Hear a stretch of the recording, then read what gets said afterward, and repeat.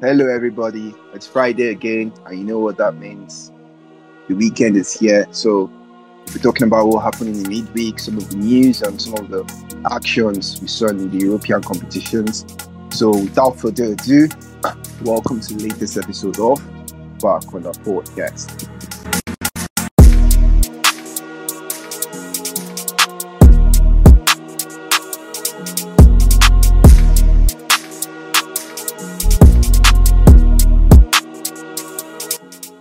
Mr. TB Joshua, how are you? I don't understand. Where is the TB from? What? You, I'm actually. you see vision now. You see vision and all of that. You can predict matches, and Oh, you because have you have an eye for prophecy as well. So it's only right I give you the title. PSG lost now, you want to brag. Well, it goes with it still goes with my feeling that PSG is not your hope. More on that later. You asked how I'm doing. I'm actually not happy because we were talking yesterday night where I had a very good FPL game with 141 points. So I was thinking in my utter foolishness and naivety, I was thinking that I was going to be among the top 20 managers of the week because I was like, yeah, I didn't use any cheap and I got 141. My guy, I did not even smell. I think the lowest was around 180 points and I was 141. So it just shows that people that play FPL, some of them are not human beings. So it just humbled me. I thought I had a good game week, but it humbled me. But This thing that I still, just okay. This thing that you just said that it just made me remember that video. My response would be like that man. Look at your life. You can never make it. Never. look at. but but but but this is my second game week over 100 points. If I over 140 points in the last 3 game weeks, second one. So you're bragging now. No, Okay. no, no, no. Sometimes we just give the boys head start, and then the kings come from behind to win. Of course. We'll see where the Kings will end up finishing. No problem. We'll Uh, see. we already referred to PSG, so I mean we have to start there.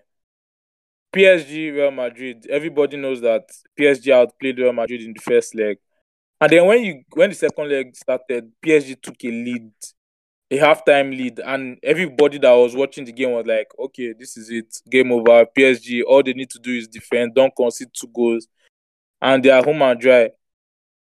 60 minutes they were still leading, but then the 30 minutes was absolutely dreadful. Karim Benzema with a hat trick. As in, where did it go wrong for PSG?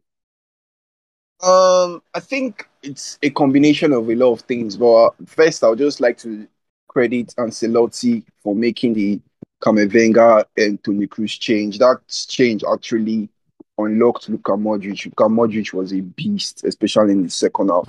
You could see, especially with the way the Karim Benzema's second goal came, where he carried the ball from back to front. Even Neymar, that was 6 years younger than him, couldn't even keep up. So it just shows No, the it's level. not. Neymar is lazy. So let's not even say that was Modric working hard or anything. Neymar is lazy, and we saw it. I think Neymar was the worst player on the pitch, in my opinion. The way I see it, going back to your original question, so like I don't know if people listened to an episode we did a long time ago when we talked about some of the issues with PSG and why Thomas Tuchel was sacked. So the issue is from the board down to the players. So when the players are misbehaving and doing things that are going out of line and the manager is not happy with it, what does a normal club do? The manager will report to the hierarchy and the hierarchy will come up with a solution. No, the manager will come and meet the hierarchy and tell the hierarchy, this is what I intend to do with this player because the player has stepped out of line. So the player and the manager can carry out whatever um, um, punishment or whatever way to address the situation as he wants to do. We saw that with Chelsea when Thomas Tuchel had incident with Lukaku. So the bottom line is, instead of PSG to allow the manager do what the manager wants to do, PSG they will interfere in. They will go above So the manager. basically support the staff. Yeah. Exactly. They will basically support the misconducts that the player is doing. So, for example, if the manager says, "Oh, I need training by 3 p.m.," or everyone should come to the training complex by 2 p.m., now you see the senior players who are superstars can be coming by 3:30, I, 4 o'clock, I think and they'll give classic excuse. I think the classic example, and we have already said this on another episode. Let me just repeat myself. Was when Neymar wanted to go for either a carnival or a Grand Prix, like to watch a race, and he asked Thomas Tuchel for permission, and Thomas Tuchel said, "Hell no, we have a game this weekend." And what happened? Neymar went to meet the chairman, and the chairman was like, "Ah, you can go. Why can't you go? What is Tuchel saying? You can go." And for me, that alone just says that the club is upside down.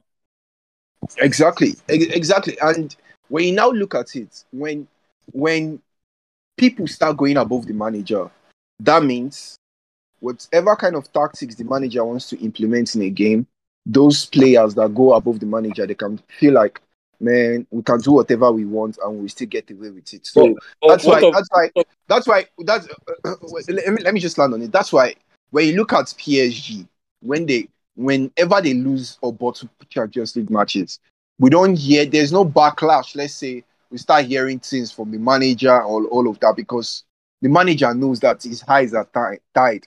The senior players will get away with it. Like for example, in the game against um Real Madrid, Durant made an error. Marquinhos made an error. Like the defense, everything was shambolic. But you see, those senior players can't even talk to themselves. I even remember there was one where Messi.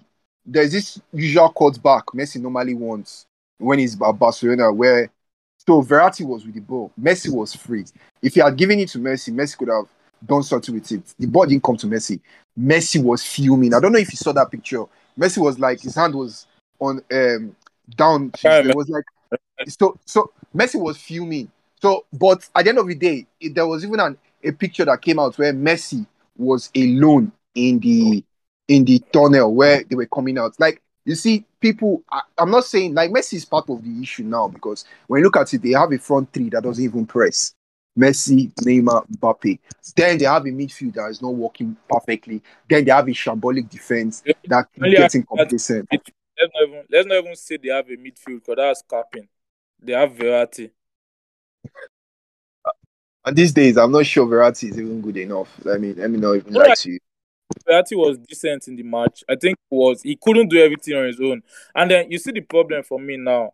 I asked where did he go wrong, and you came with the answer of the hierarchy, everything, which is all well and good. But me just looking at the game, yeah, there's no desire, there's no heart, there's no. I don't know if there's no desire or there's a mental block. So basically, the thing with Real Madrid, Barcelona, Bayern, Liverpool, these giants of European football, in nights like this, the players, the moment they sign for the club, they know that this, like, I'm signing for a big club. Like, we live for this European nights. A PSG, they are used to failing. They are used to bottling it. I think PSG is now a bottling company more than a football club. So that mentality has now crept in. Even as good as Neymar was in Barcelona, the moment he signed for PSG, the bottling mentality got into him. Messi, I didn't see Messi for the last 30 minutes. The bottling mentality has gotten into him.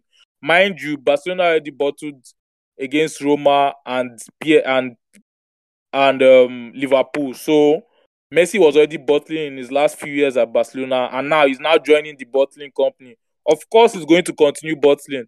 So what are we talking about? There's no mentality. There's no winning mentality when it comes to European football for PSG. That's number one. Number two, there are no leaders on the pitch. Marquinhos is the captain, but I did not see him talking to Donnarumma after that error. And he then went on to make his own error. And then we look at Messi and Neymar, like, you guys captain your national teams, you're meant to be leaders. Neymar is the opposite of a leader. Neymar should not wear the armband for any team.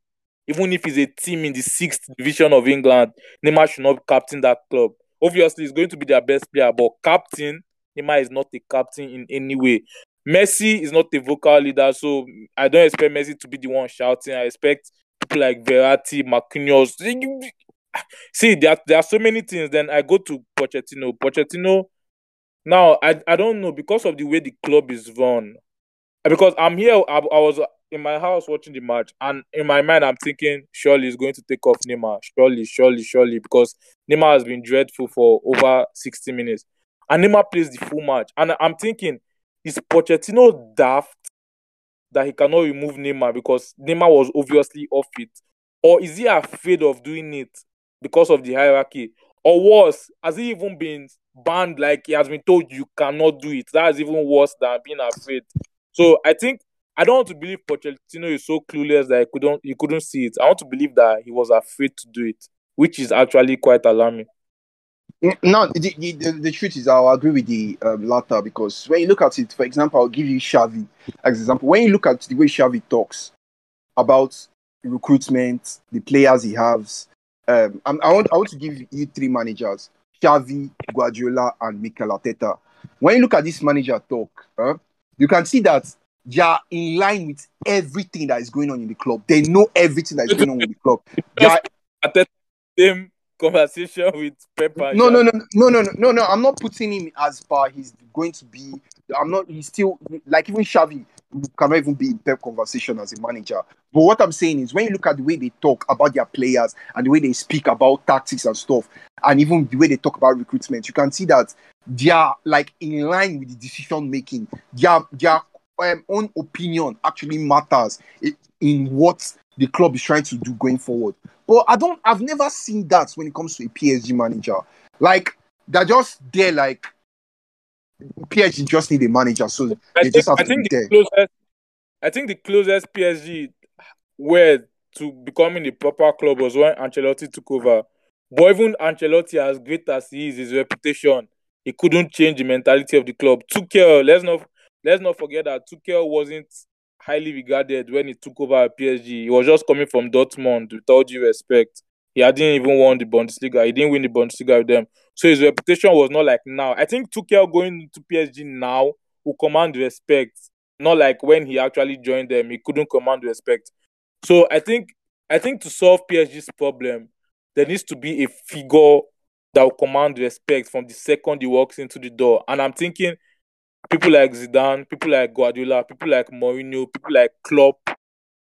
I think those are the only four managers. And if Ancelotti decides to go back to PSG, those are the only five managers that will command respect. The remaining will be disrespected. As good as Eric Ten Hag is, he will not be respected by that PSG dressing room. As good as whoever else you want to mention, they will not be respected, which I think is a problem on its own. And we are talking about the problem of the hierarchy. I know you saw the news that the chairman Nasser Al Khalifi, he went to fight the referee. Him and Leonardo entered the referee's room after the match to fight the referee. So basically, they were blaming the whole performance. That capitulation, they were blaming it on the first goal that it was a foul on Donnarumma, which for me was not even a foul. It's never a foul in a million years. So, okay, let's even say that is a foul. So, are you saying that that is why you lost? That is why Marquinhos made another dreadful mistake? Like, it just shows the mentality of the club. They always like to shift blame to another. And I know a few weeks ago we are talking about this in the Ligue 1 that Leonardo came and made a statement. He gave an interview after a match. Verratti, the same thing. They were both blaming the referee. I don't know if you can remember. And Yeah, now I remember. and now, after they bottled a big Champions League game, they are blaming the referee. It looks like it's never their fault. It's always someone else's fault. Yeah, it's the mentality of the club. At the end of the day, like the truth is, like the way I even look at PSG, and I'm sure that's the way players see it. They just go there. It's like a retirement home. Just go there, play the last few years they can, and just do what they want to. That's not But wait, how like can how I can don't they think. solve how can they Okay. solve that problem for them to be taken seriously by elite footballers? Now it's very, very simple. When you look at the elite clubs, they have a structure in place, regardless of the manager. For example, Barcelona, we know their philosophy, Cruyffian football. Real Madrid, their philosophy is very simple. We need to win. That is just it.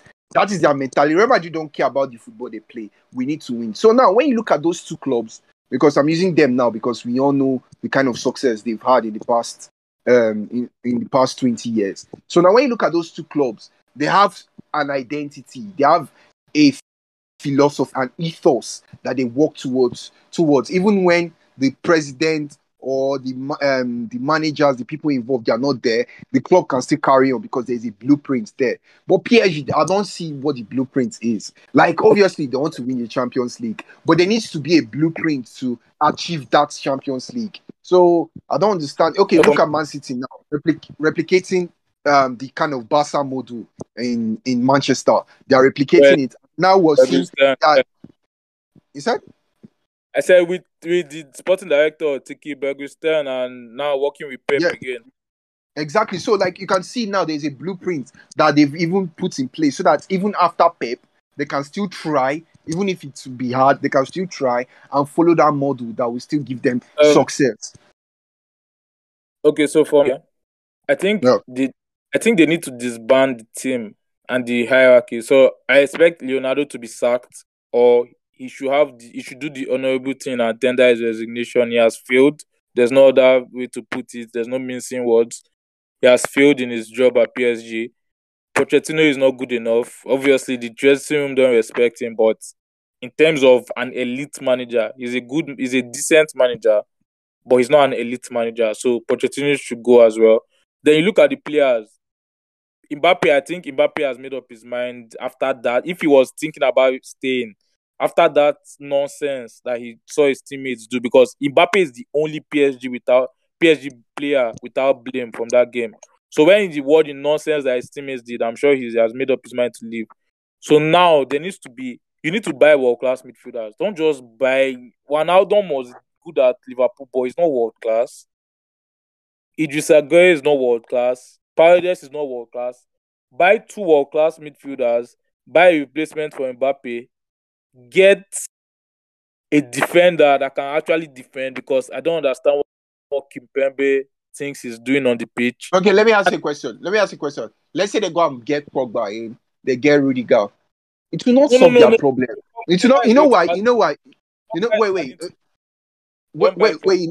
No. You see all these things, whether you buy world class or not, if you don't have a philosophy and kind of ethos or blueprint the team has to follow, then whoever you buy, you're just buying patching things up.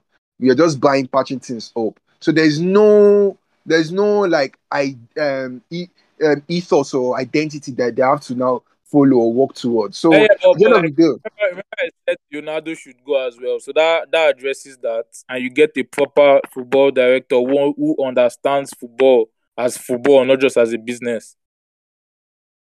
Okay. Fair enough. Well, fair enough. At the end of the day, they just have to. I'm not. They are not paying me to find solution for their problems, so they will figure it out themselves. Just lastly, UEFA are going to investigate the chairman and for their action against the referees in the changing room. So more on that later. The club they will probably be fined. I don't think they will ban PSG from European competition. That would be too extreme. So they will be fined, I'm sure. Let's talk about Bayern briefly. Bayern 7-1. I cheekily asked the question last episode, was there any chance Salzburg would do something? And Bayern emphatically answered me and said, not a chance in hell. And I don't know, have we disrespected Bayern? Like, everybody says Liverpool and City are the favorites. Even people were even putting PSG before Bayern has fought. Have Bayern been disrespected by the public? It's just at the end of the day, just go back to what I normally say.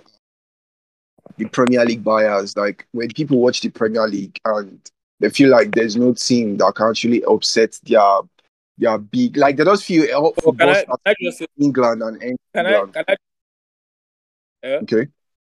Okay, go on. The Premier League buyers, because most football fans watch only the Premier League. So Liverpool, City, the best 2 teams in Premier League. But then Bayern have a very thin squad. It is ridiculous how thin their squad is. We saw their starting lineup against Salzburg, and we know Goretzka and Alfonso Davies are injured. Apart from those two injured, now the senior players that I actually trust to step on the pitch that are fit. We're talking Upamecano, who has been out of sorts this season. We're talking Sabitzer, and that's all. So they basically just have a first 11. Do you think that is why people are overlooking them? Not that they actually don't rate them per se. No, no, no, no, no. No, you're even going deep into it. Like the truth is, like people don't rate football outside England. They'll tell you Farmers League this, Farmers League that. That could be part of the reason, but at the end of the day, when you look at the way the general public, even the pundits we see on TV, the way they talk about the English club, you can clearly see it that there's a bias towards they don't rate any of all these teams. But at the end of the day, like even Bayern themselves, like they were even very, very disrespectful against Salzburg only How? starting three. They only had three outfield defenders. The rest were attacking players. And No, no, no. No, obviously, you're obviously, better than Salzburg, so you go there to win and overpower them. I don't see it as being no, this. no, like even the way they played, the way they overloaded the box, even if they were to use this formation against any top team, I don't think they overload the box like that. They were just something else. Like the Bayern, they are suffocating, and it Okay, was entertaining to watch. I enjoyed so I enjoyed seeing I'm going their to goals. reply you. You know how I'm going to reply you there. You said that if they were playing against another team, they wouldn't overload the box like that, yeah? Hmm. Now, the reason they did it is because it's Salzburg. They are not stupid. They will not do that against Liverpool. There's this thing That's I what do. that's you're proving my point now. You just agreed No, with me. there's no. It's not being disrespectful. It's knowing your opponent. So I play FIFA a lot, the video game, and there's this. So every FIFA that comes out always has a hack. So I remember FIFA 18. The hack was shooting from outside the box. FIFA 19 was one time shot. Your player doesn't even need to be facing the post. Once the ball is coming to him, shoot. And then people I used to beat on the video games used to complain that I'm scoring nonsense goals. I'm scoring goals that are not realistic. And what I tell them is understand the game you're playing and understand the players that can do that skill that you're doing in the game. So you need to understand the game. Like even in FIFA 21, there's a way you run from the wing and cut in and nobody can catch you and you play near post and it goes in. So I've understood the game. I've understood FIFA. The same way Bayern have understood that we can do this to Salzburg to suffocate them and not allow them come out. And that's our best way of winning. I don't think it was disrespect in the way you're thinking of it. No, oh, well, you could see it that way, but at the end of the day, me, I was I know like, you won't understand my FIFA analogy no, because you suck at the game. So of course, of course, of course, let, let of me not course. let me not cast you. Just humble yourself. I'm always on wood. I'm always on wood. Of course. Okay, so now let's go to the Premier League. We saw Newcastle continuing their fine run. I don't even want to talk about the game itself. I just want to talk about Ralph Hasenhuttl, Southampton's coach, was complaining because this fixture was postponed, I think in December or so, and he was complaining that Newcastle's new signings shouldn't have been allowed to play because they wouldn't have played if the game was played in December. And if you now look at it, the two goals that Newcastle scored, they scored by new signings, Chris Wood and Bruno Guimaraes. So does he have a point or is he just whining like a baby, making no sense? There's no point here. To me, there's no point. It makes no sense. So, are you going to tell Liverpool that Luis Diaz should not play games for them because they signed him in January?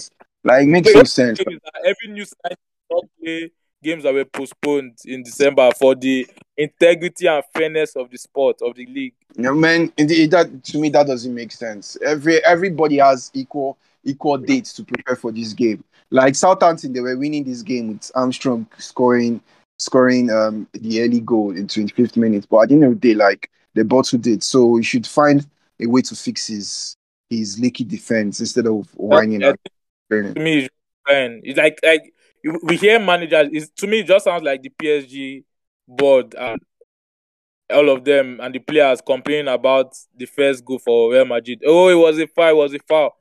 Meanwhile, forgetting that they played nonsense after they cleared that goal. The same thing in this one. You lost a lead and you're telling me that new players should not play. I mean, that is absolute. Like, I love Rafael Huto. I rate him as a manager in the Premier League. I think he's easily top 7 managers in the Premier League. But this statement is embarrassing. Yeah, very, very embarrassing. If I'm a Southampton fan, I'll be shaking my head. But quickly on Newcastle, I think we both agree that they are well clear of the relegation waters now. How high can they finish? I think Eddie Howe has surprised me. Like right now, they are sitting 14th, 31 points. I think Just with 2 points behind Leicester as well. I think Brighton as well, just 2 points. And just 4 points behind the whining manager, Rafa Hotel and his team. I think when you look at it from 10th to from the position they are, that is 14th to 10th, is up for grabs because there is a level of inconsistency between both teams. Like Brighton, they don't score goals often. They draw a lot of matches. Leicester City, they win here, they lose here. Crystal Palace, they are up and down as well. Southampton, like we said, too, they are also inconsistent. So I feel like if they can continue with this run, I think they can finish 10th to 12th. That would be a good position to finish, then build on that for next season. Oh yeah. I think so too. I think so. At least I'm looking at least 12th in this their current form. They are 14th now. I see them jumping at least 2 positions. But we'll see. We'll see. Mm. Now for people who are still stuck in the relegation battle, okay. So let me just say, for me, I don't see Burnley going down. It's not a super analytical thing. It's just I trust Sean Dyche and his players because they've been in this position time and time and time again. So I think they know how to actually grind out results when the going gets tough. So if I'm right, let's just say I'm right now. Burnley don't go down. Who joins Watford and Norwich? Is it Leeds or is it Everton? It's between both of them. Let me be honest with you. I think Norwich, Watford, those ones they're like set in What stone. do you But think Burnley has like, or do you think no, Burnley will further? I think there's still I think we've played 28 games, but Burnley has played like something about 26, yeah, and they have 27 and 21 points. So looking at it, like yeah, there's still a lot of games to play for, and like you said, I have that level of security when it comes to Sean Dyche, and I think Sean Dyche has proven to be a manager that knows how to escape relegation fights. So, but looking at Everton, man, I just think Burnley will have enough points to stay up, but Everton and Leeds. The only reason why I'll exclude Everton from this is not because Frank Lampard is the best manager. It's just simply because they have better quality. But Leeds, with the way they are conceding goals, yesterday they conceded 3. So I feel like if they continue this way, they might just be the one to go down. Yeah, I'm torn because Everton have the toughest fixtures. I've said that before, but then Leeds are on the worst form, if you ask me. Although Everton have lost 4 and 5 under Lampard, but just the way Leeds play, is like Leeds struggle to score and then they defend woefully. So like, there's nothing even good at the club so far in the last few weeks, and so I just worry for Leeds that little bit more. I still wish both sides the best. Actually, all of them, even Watford, if they can make it, and Norwich, I wish all of them the best. But unfortunately, 3 teams have to go down at the end of the day, and we'll see who those 3 teams are. So this weekend we have a big match: Manchester United against Spurs at Old Trafford. Winner takes all. Mm, this match would be interesting because in the past seasons we've seen that this match is one of the ones to look out for. We've seen very, very good score lines, especially from Tottenham and Tottenham themselves. Like the last one we saw, which was very, very nice, was the 6-1. So I feel like there will be goals in this game.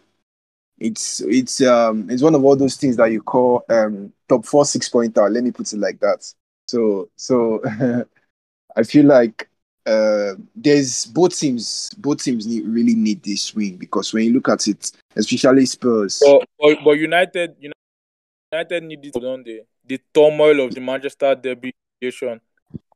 Yeah, they need it more. But I'll just say this: like I feel like with the way Spurs play, if they actually turn up, if they play the same way they played against City, which with low block and try and string very very decent passing when breaking, then I feel like they'll be able to exploit Manchester United because when you look at Manchester United, their midfield is abysmal, their defense is nothing to write home about. So the only thing going for Manchester United is their attacking players.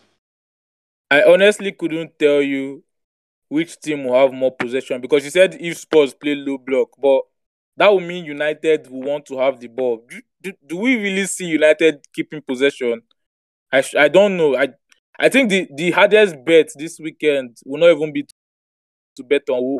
I think it will be to bet on who has more possession. Well, I just feel United because of the firepower they have up front, then they might be deadly. If Ronaldo starts and they create chances for Ronaldo, then but I feel like Harry Kane, Son, and even Kulusevski, they are very very good together. So I just feel like it's an interesting match. I can't wait to watch it. It's an interesting match. Like I think there's so many stats that I could have even brought up for this one, but like if I go on this one, like it's let's just put it that it's an interesting match, and I feel like it will live up to expectation.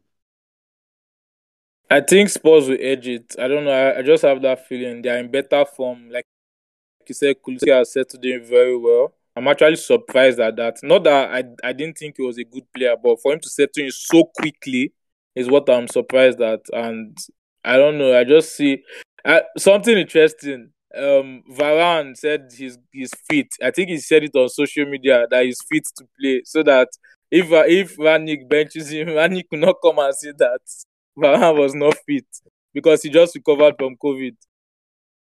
Hmm. Interesting. Because Interesting. especially the Ronaldo situation last week. So he just wants to clear it that in case I'm on the bench, it was not that I'm not fit before he could come and lie against me. I get what you mean. Just protecting himself, basically. Arsenal face Leicester. Arsenal have been very, very good in recent weeks. I struggle to see anything but a win for the Gunners. Yeah. I think this one is a no-brainer. I feel like Arsenal win this game. I think Jamie Vardy is injured for this one. Like Yep, yep. yeah. So I feel like Arsenal, they are very very good. They are like what's impressive about Arsenal is their defensive record. This season, their defensive record is very very good. Like it's better, miles better than their last season defensive record.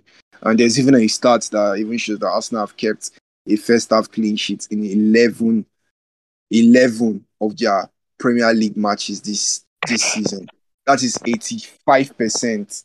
So like it's crazy. Like Arsenal, they are really on something, and I feel like even with Saka, Martinelli, even Odegaard coming to the party, man, I'm excited to watch Arsenal these days, and I'm looking forward to that match because I feel like Arsenal will smash Leicester. I'm predicting something like a 3-1. That would be a good scoreline. Now, the way Lacazette has been playing this season, I've been very disappointed with goal output. Like, he has virtually been non-existent in front of. But then his all-round game, his assisting, I think he has about 6 assists or so in the last 10 games, which is actually crazy to think about. Or no, I think even more, maybe 8 assists, something like that. But Yeah, yeah. no, like so basically it's like, do you think Lacazette playing that kind of role is helping people like Saka, Martinelli? Do you think if Lacazette was more of a goal getter, we won't be seeing the best of those guys behind him? Or can he still step up his goal scoring and it won't affect the way those guys play? Now I feel it's the latter. Like like obviously if you could see it with his all-round gameplay, it helps the team. His link-up play, his holding of the ball to bring the wide attacking players into it. Like so, I feel like he's very Lacazette's positioning is very very interesting, especially when Arsenal are being pressed, so they can ping the 100% step up his goal scoring if he's a bit more clinical. I couldn't agree more. Actually, I think Lacazette can do better in front of goal. But then again, Ateta is not complaining because one, he doesn't trust Nketiah. Two, the team is still winning. So I don't know. Whatever floats their boat, as long as they keep in, then Lacazette can keep assisting instead of scoring. Yeah. And now, last but not least, we saw Abramovich get sanctioned by the UK government yesterday. Basically, to me, it's more like Chelsea being sanctioned because I saw a list of ridiculous embargoes placed on them. They cannot spend more than £20,000 on travel, which includes actual travel, like the plane, hotel for everybody, players and staff and manager. Which just sounds like, how is that possible? Then you talk of they can't spend more than 500,000 at home games. They cannot renew players' contracts or staff contracts. They cannot buy new players. They cannot sell players. All this is it. Do you think is right, or do you think it's too harsh from the government in terms of yes, yes, you want to sanction Abramovich, but can Chelsea not be left to run properly? No, no, like the way it is very is like obviously I hate when politics come into football, but the way it is now is when war is going on, for war to continue, you need money to fund the war. So whether or not Abramovich is linked with Putin, that's no one's business, or that's not for me to say.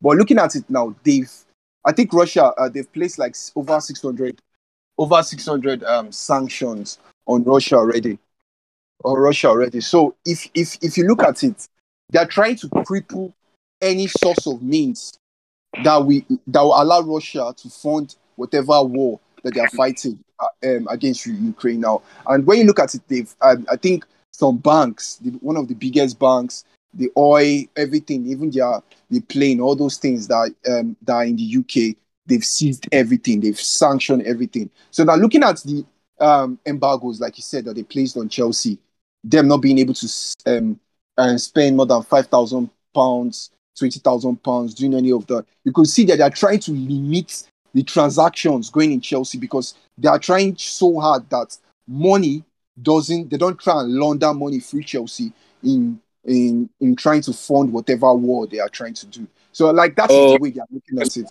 That's the thought process behind it. Yeah. Abramovich cannot sell the club. It has to be through the government to make sure it doesn't get any money from it. These embargoes will last until May 31st.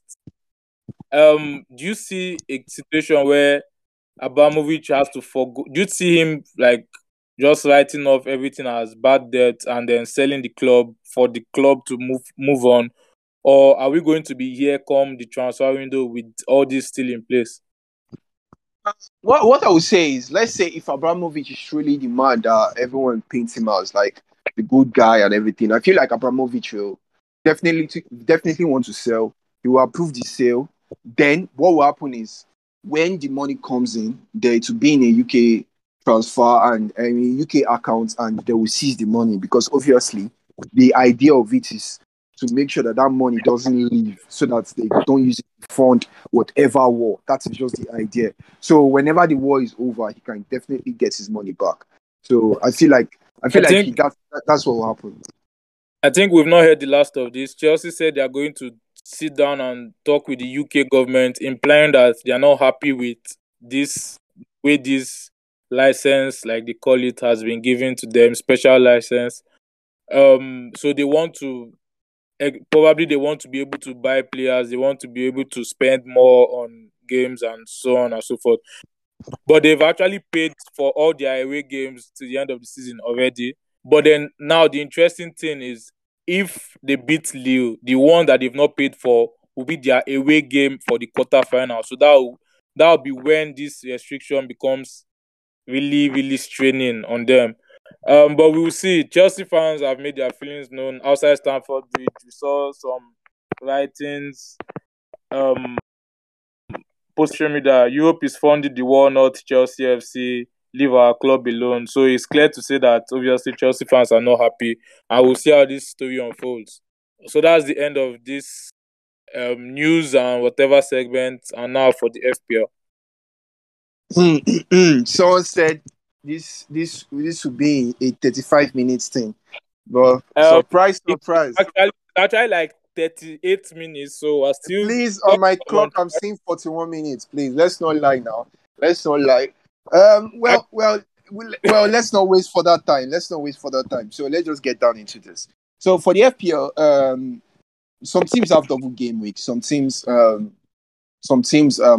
playing a single game week. So like looking at it, like at the end of the day, what are the cheap strategies we should be looking out for this one now? Maybe those that still have their wild card, those that still have their their free hit. So what is the cheap strategy for this one? The strategy is to pile up on Spurs. I think Spurs are going to beat United, so you should have Kane or Son. You should also have Kulusevski because he's cheap. So I would say either you have Kane and Kulusevski or you have Son and Kulusevski. Just make sure you have two of them. And because they have a double game week, United and Brighton. And then I also look at Matt Doherty in defense. Very, very good, in good form. I think now he plays the position in his own. Remember, I told you that Emerson Royal was disappointing me with his crosses. And I think Antonio Conte felt the same way because now he has been tossed to the bench. And I'm sure he's going to be sitting there for a very long time. And I think Saka as well, or Martinelli. I won't say don't go for both of them because Liverpool is a tough fixture for them. So I'll say go for either Saka or Martinelli, not both. I'll say if you have Ramsdale, you start him simply because he has 2 games. So even if he blanks twice, he could give you 6 points in total because there will be some save points. There will be 2 points for even if he blanks, blah blah blah. So I'll say if you have Ramsdale, keep him. If you don't have Ramsdale, you don't need to buy him. Then what else? I'll say Havertz is in form and Chelsea face Newcastle. Although Newcastle are in form, but come on. So we know Chelsea are the stronger team. So I'll say buy Havertz. Who else? So basically, those are the key players you should be targeting. Some other ones like probably you want a City defender. Cancelo is a doubt, so I'll say if you have Cancelo, you still start him like in your FPL lineup. But if you don't have Cancelo, this is not the time to be buying him. But if you're buying a City defender now, I'll say buy Laporte because he's sure to start. And so basically, those are the key people for me. Okay. So, guys, there you have it. If you're using your wild card, your free hit, those are the names you should be looking out for to bring in.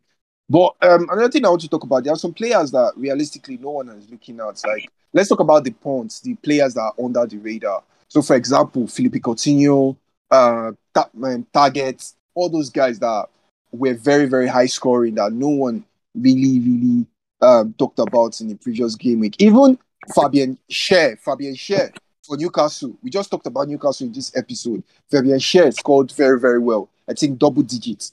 So like, what names are people should be looking at that are under the radar and are good value for money? Value for money, I would say Fabian Schär is a good shout because he's just 4.3 million, but because they face Chelsea, I don't see them keeping a clean sheet in that match. Of course, I may be wrong. But then I told you to buy Havertz, so why would I tell you to buy Schär in the same match? It doesn't make any sense. But then they have a double game week, so they might do something against Everton, and so if you're getting him for that, then all well and good. But then Everton's young winger Gordon is just 4.5 million in FPL, and in the last 4 games at home, he has gotten 3 goals and 1 assist for someone that is just 4.5 million in FPL. I think that's a risk worth taking to get him into your squad. And also, I think Mateo going to be under the radar after getting 29 points in this double game week. I mean, I'm still angry with Steven Gerrard because he didn't say Digne was out for the last weekend's game. Because if he had said it, I would have sold Digne and bought cash. But I don't know. Let me not swear for Gerrard. It's fine. It's fine. I'm not angry. But Of course, you're not angry. Of course. Of course. Of course. Even saying I'm not angry is in an angry tone, right? So, Okay. I just want to highlight something. So, what's the news on Reece James? Because a lot of people are worried because people brought him in thinking he will be a long-term key player for their team. So now we're seeing that he's flat though, and he wasn't even available for the previous game. So what's going on there? I think Reece James owners shouldn't panic. I'm one of them. In your face, because 18 points, even though he didn't play the second game, in your face, Leonard. I'll say don't panic because he's going to miss this game against Newcastle for sure. But if you have a good bench, then no problem, just stick him on your bench. He was always going to miss next weekend's fixtures because Chelsea blank in the Premier League. Chelsea and FA Cup action against Middlesbrough, so he was always not going to play. And then by the upper Premier League game against Brentford, he'll be back. So he's going to miss games for Chelsea, but he's going to miss only one Premier League game for Chelsea. He's going to miss the Champions League. He's going to against Lille. He's going to miss the FA Cup against Middlesbrough. But from an FPL perspective, he's going to miss only Newcastle. So I'll say keep hold of him. Okay. All right. Fair enough. So there's this one. This question I thought about. It's like, so let me ask you this. We've talked about all the various positions that we could key and even pods. So if there was one transfer you could just do, forget about the cost or whatever, one transfer you could do and it's very possible for you to do, which player would that be? What transfer would that be? See, I'm having a headache. Like, I've been thinking since yesterday, Kulusevski. I'm such a big fan of how he has started his Premier League career. And I'm in a dilemma because all my midfielders fixtures this weekend. So I have Coutinho, he plays against West Ham. I have Rafinha, he plays against Norwich. I have Salah. I cannot sell Salah ahead of a double game week. I cannot sell Havertz because he's in form. So I want to buy Kulusevski, but I don't know who to sell him for. That's just the most painful thing. But then, if you know who to sell in your midfield, then absolutely the person you should be buying is Kulusevski. But as for me myself, I don't know if I'm going to actually be buying him. Okay, fair enough. So, lastly, before we close up, what are your captaincy picks? I mean, Salah let's not pretend like you don't know the cap, because last game week your captain scored 56 points. You were hiding it from the entire show. He didn't really tell us who you're really going for. If you remember, I mentioned Broya, which would have been a disaster. I mentioned Coutinho, which would have been a success, but maybe not as much as Havertz. I mentioned those three. And then but you hit Havertz. Okay. Now you're confessing, yeah? Okay, of course. I wasn't sure. I didn't mislead anybody. I wasn't actually sure. Of course. This is what I'm saying. People coming up here and hiding things. They're being secretive because they don't want people to pass them. So now, obviously, I want our listeners to have FPL success. I mean, of course. That's why you hit Advert last week. Of course, that's why you hit that. No. Let's not do this. You told me mention some captain choices, options. Okay, so why do you not mention the one you went with? Why do you not mention that one? Huh? Because as at then, I had not made up my mind yet. Of course. You see, ladies and gentlemen, listen to this waffle. He's here. He's trying to defend himself. Of course. Now, let's ask him his captaincy pick. He will tell us something here and do something different later on. We'll still hear it. We entertain it. So go on, Josh. Let's hear from you. What's the captaincy pick? I've actually not made up my mind once again. Okay.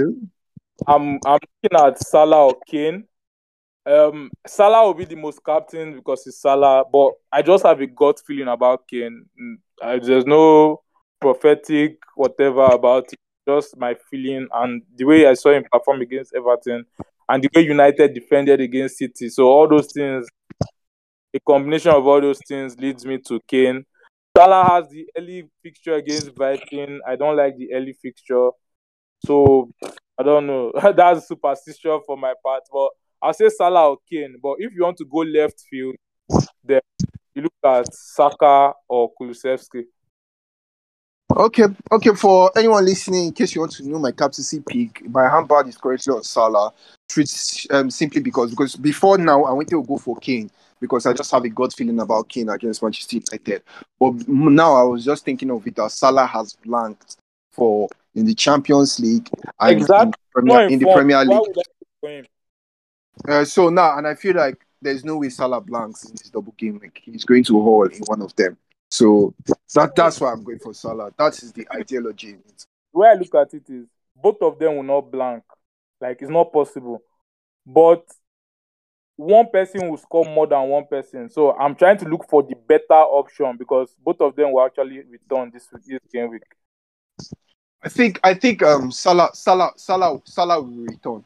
Salah will return because when Salah will return ahead of Kane. Let me put it this way: Kane. If Spurs were to win Manchester United, I feel it would be Son or Kulusevski on the score sheet, then Kane assist. But for Salah, I think Salah will be the more scoring goals. Prophet, Octopus, Leonard, we've heard you. Well, that's why I see it, guys. I'm not mistaking you. I'm being truthful, unlike some people. So guys, thank you for listening, guys. We're always appreciative of your time, and you know what? Like some people said, this will be the shortest episode ever. They always like cap, so they're the ones taking your time. So please, no, but no.